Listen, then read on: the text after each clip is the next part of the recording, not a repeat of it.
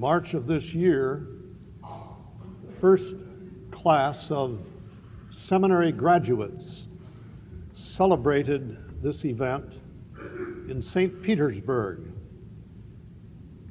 in the Republic of Russia, a first in this century. A wonderful celebration that spoke of a new era, an era of freedom and of liberty. And on the evening of that celebration, we were returning from a reception together, a whole busload of us. And I was surrounded by all these Russian potential leaders.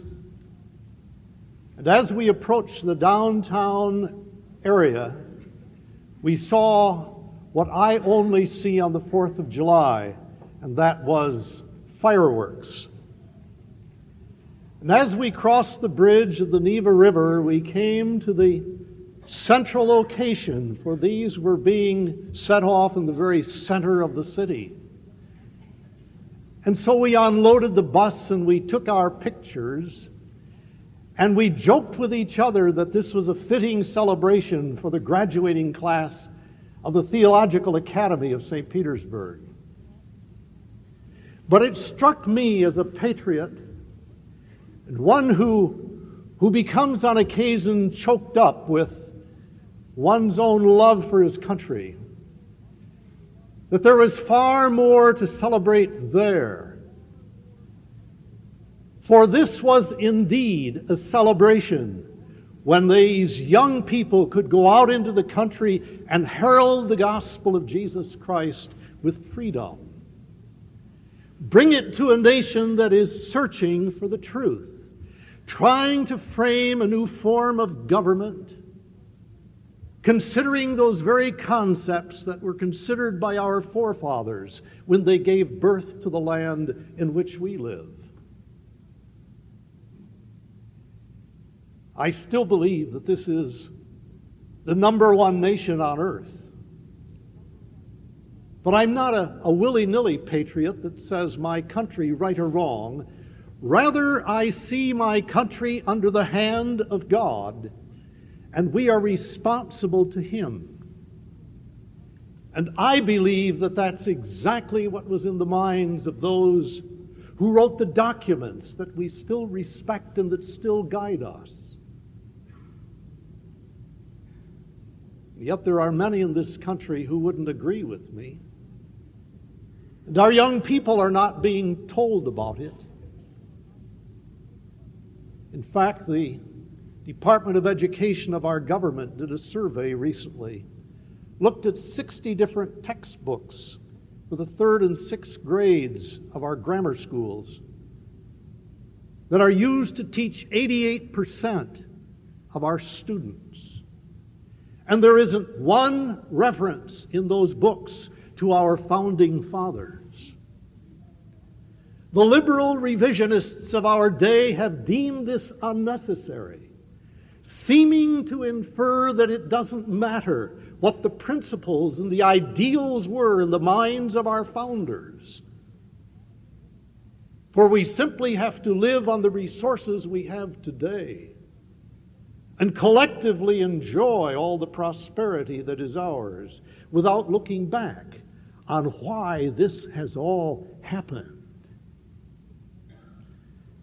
Indeed, no institution grows to health and maturity, be it a home or an economic institution, much less a government, unless there are underlying principles. And I'm afraid that today we are losing our way, that there is a possibility that we will forget our past.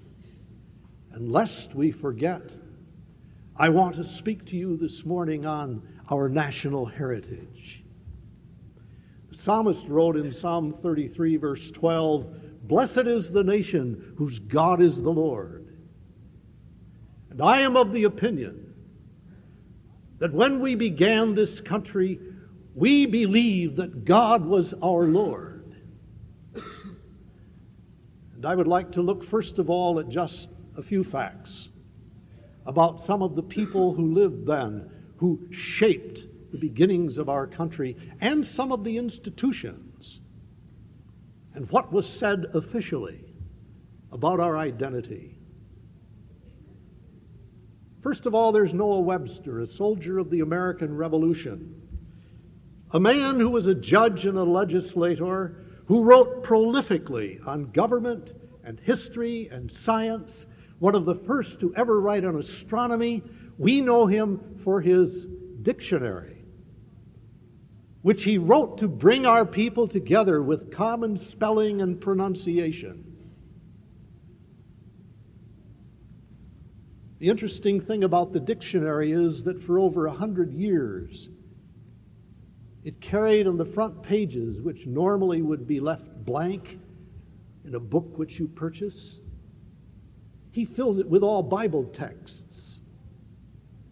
And then there was always printed a foreword to the book that told about him as an individual and what he wanted it to say, and what he wrote in it was not about why necessarily this book was written, but who he was and what his commitments were. And he told about how he found Jesus Christ and what that meant to him as he integrated his faith with his life. And in the back of that dictionary were published moral stories based on the Scriptures. Now that's the way the dictionary was published for over 100 years, until all of that was more recently deleted. Then there were Sam and John Adams. They came from the Boston area. And Sam Adams believed in a strong central government, and John believed in more of a local central for power and direction. And so they sparred together and wrote letters back and forth. But then there are the letters recorded of the one basic thing in which they were both agreed. And they admitted this publicly, and they wanted the nation to know that beneath all of their opinions lied the ultimate authority of the Word of God. And on that authority, they said, this nation should be founded. And there was Patrick Henry. You remember him?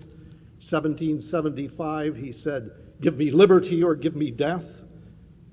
Actually, that was part of a prayer to God. For Henry was a very devout man who also wrote this: "It cannot be emphasized too strongly and too often that this great nation was founded by Christians on the gospel of Jesus Christ." That's our heritage. Those were our forefathers. In 1779, Indian chiefs from Delaware came to George Washington and said, "Would you allow our sons to be educated in your schools?"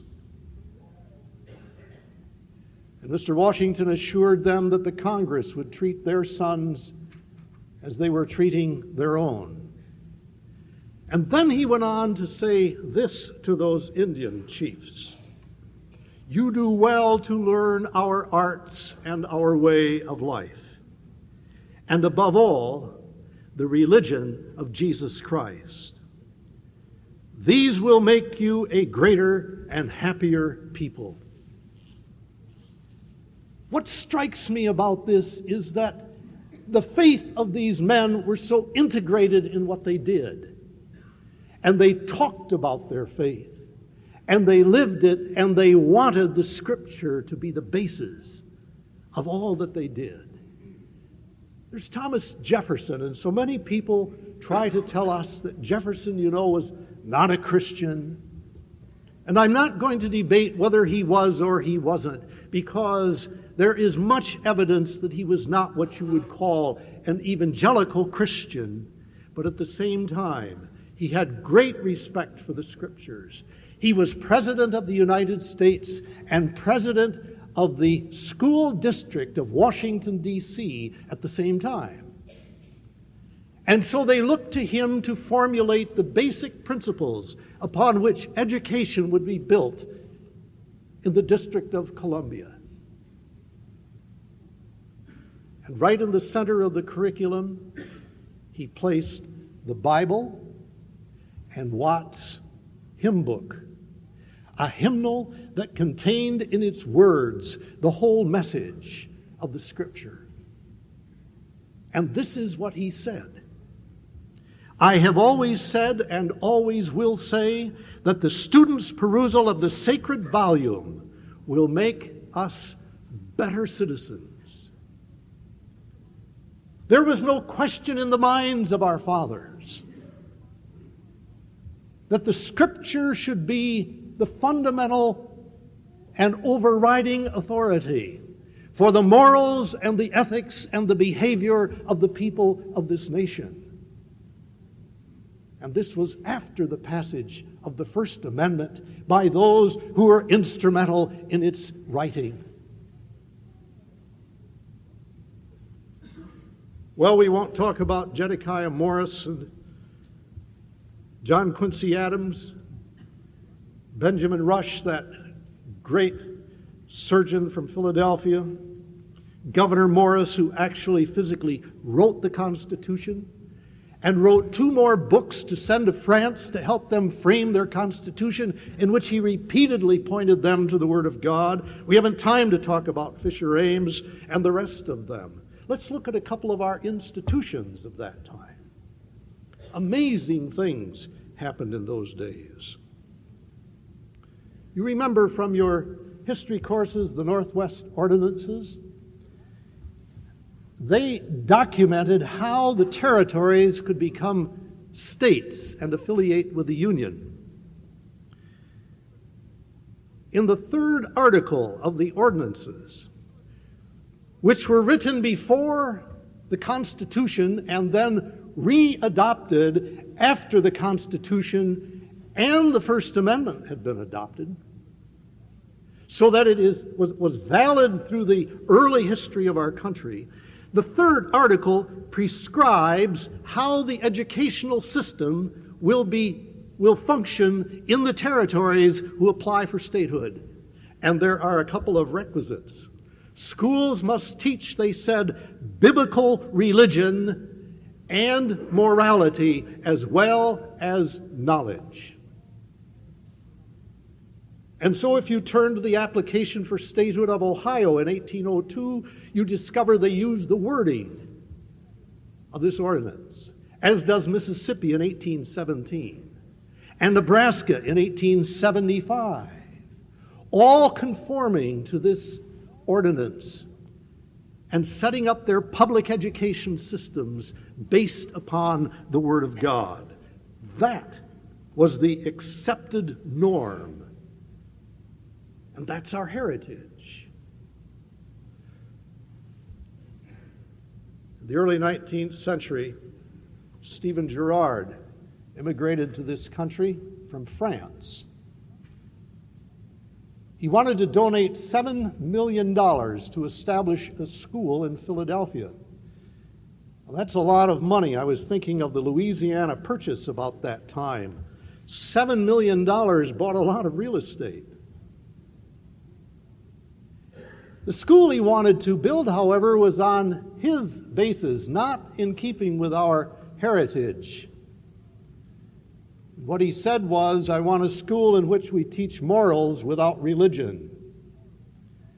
And secondly, I do not want any clergyman ever to set foot on this property. Well, Daniel Webster, noting how diametrically opposed this was to all that had transpired and was transpiring among the territories, went to the Supreme Court, argued the case for 3 solid days, and it's all documented. And when it was all through, this is what the Supreme Court decided, in part. Why may not the Bible, and especially the New Testament, be read and taught as a divine revelation, especially in school? its general precepts expanded to its glorious principles of morality. Where can the purest principles of morality be learned so clearly and perfectly as from the New Testament? That, dear friends, is our heritage. The Supreme Court documenting for us the fact that the Scriptures are the real foundation of the principles on which this country rests. 1892, the Teachers' Union, National Union, celebrating Columbus Day, 400th anniversary, wrote a book. And in the book they explained why the lower grades of school were being transferred from the churches to the state.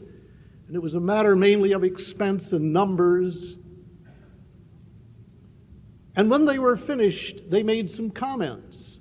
And this is what the Teachers' Union said just 100 years ago. Quote, "If the study of the Bible is to be excluded from all state schools, if the inculcation of the study of Christianity is to have no place in the daily program, and if the worship of God is to form no part of the general exercise of these public elementary schools, then the good of the state would be better served by restoring all the schools to church control."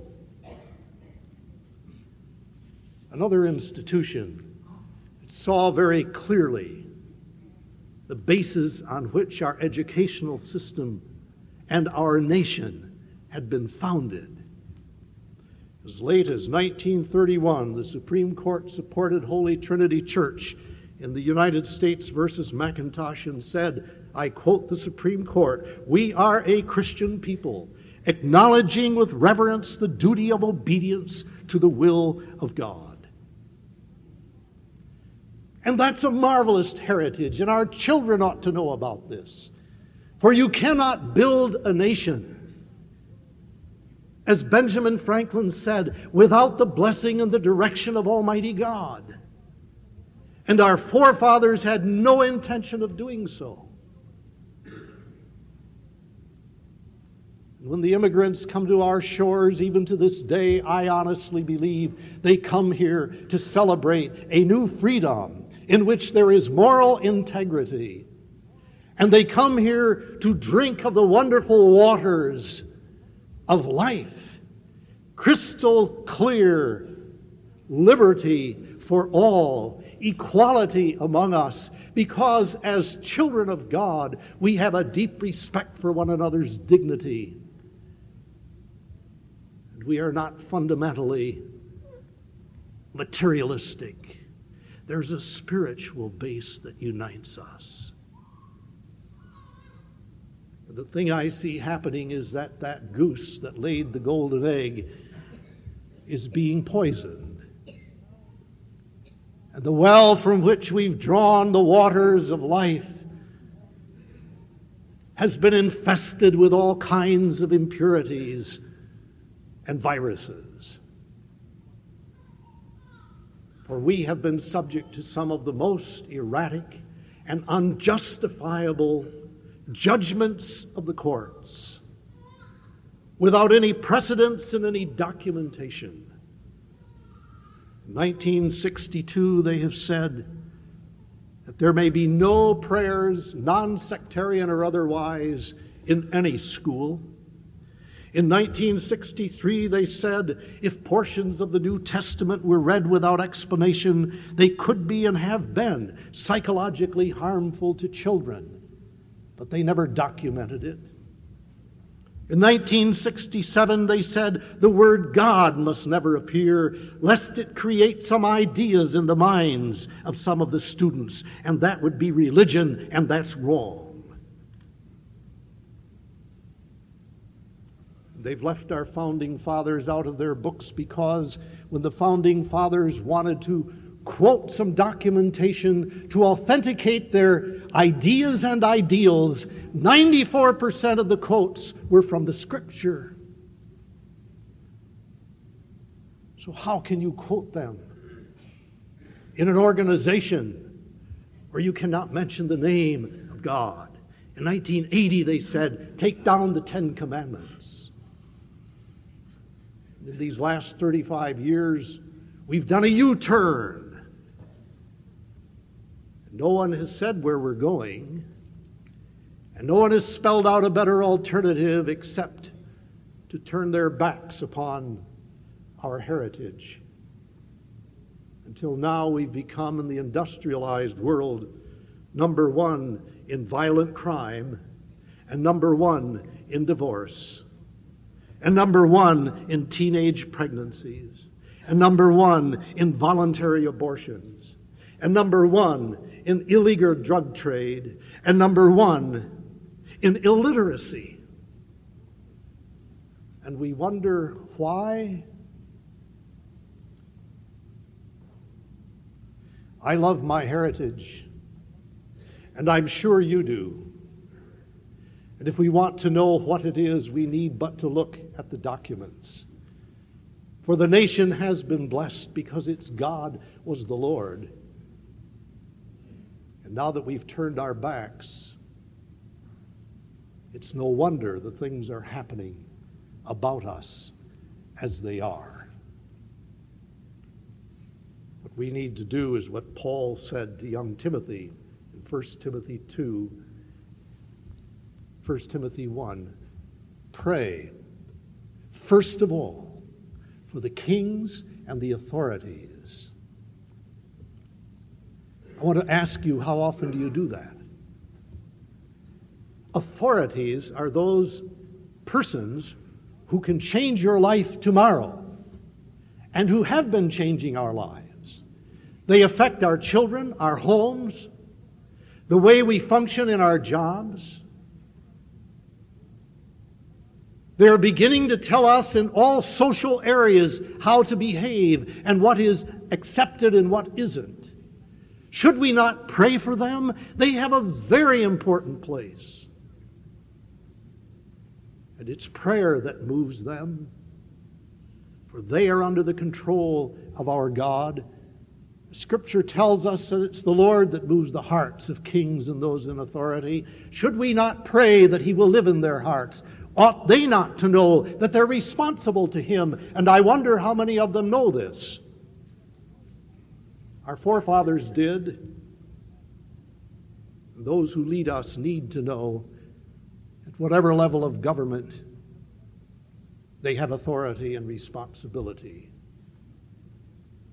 And we need to participate, dear friends. We need to be joyous and humble and faithful citizens who carefully read the Scripture mandate and learn that we should render to Caesar what's Caesar's, which includes not only prayers, but in our context, participation.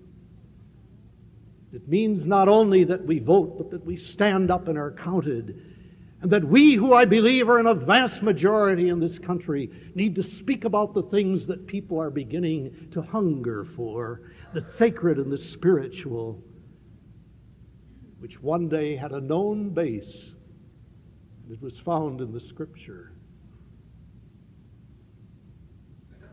And so celebrate this holiday, for we have the freedom to participate, and we have the protection of our leaders to worship, and our prayers, personal and corporate, and our participation individually and collectively can be for a better tomorrow, when the nation will be blessed because its God will be our Lord.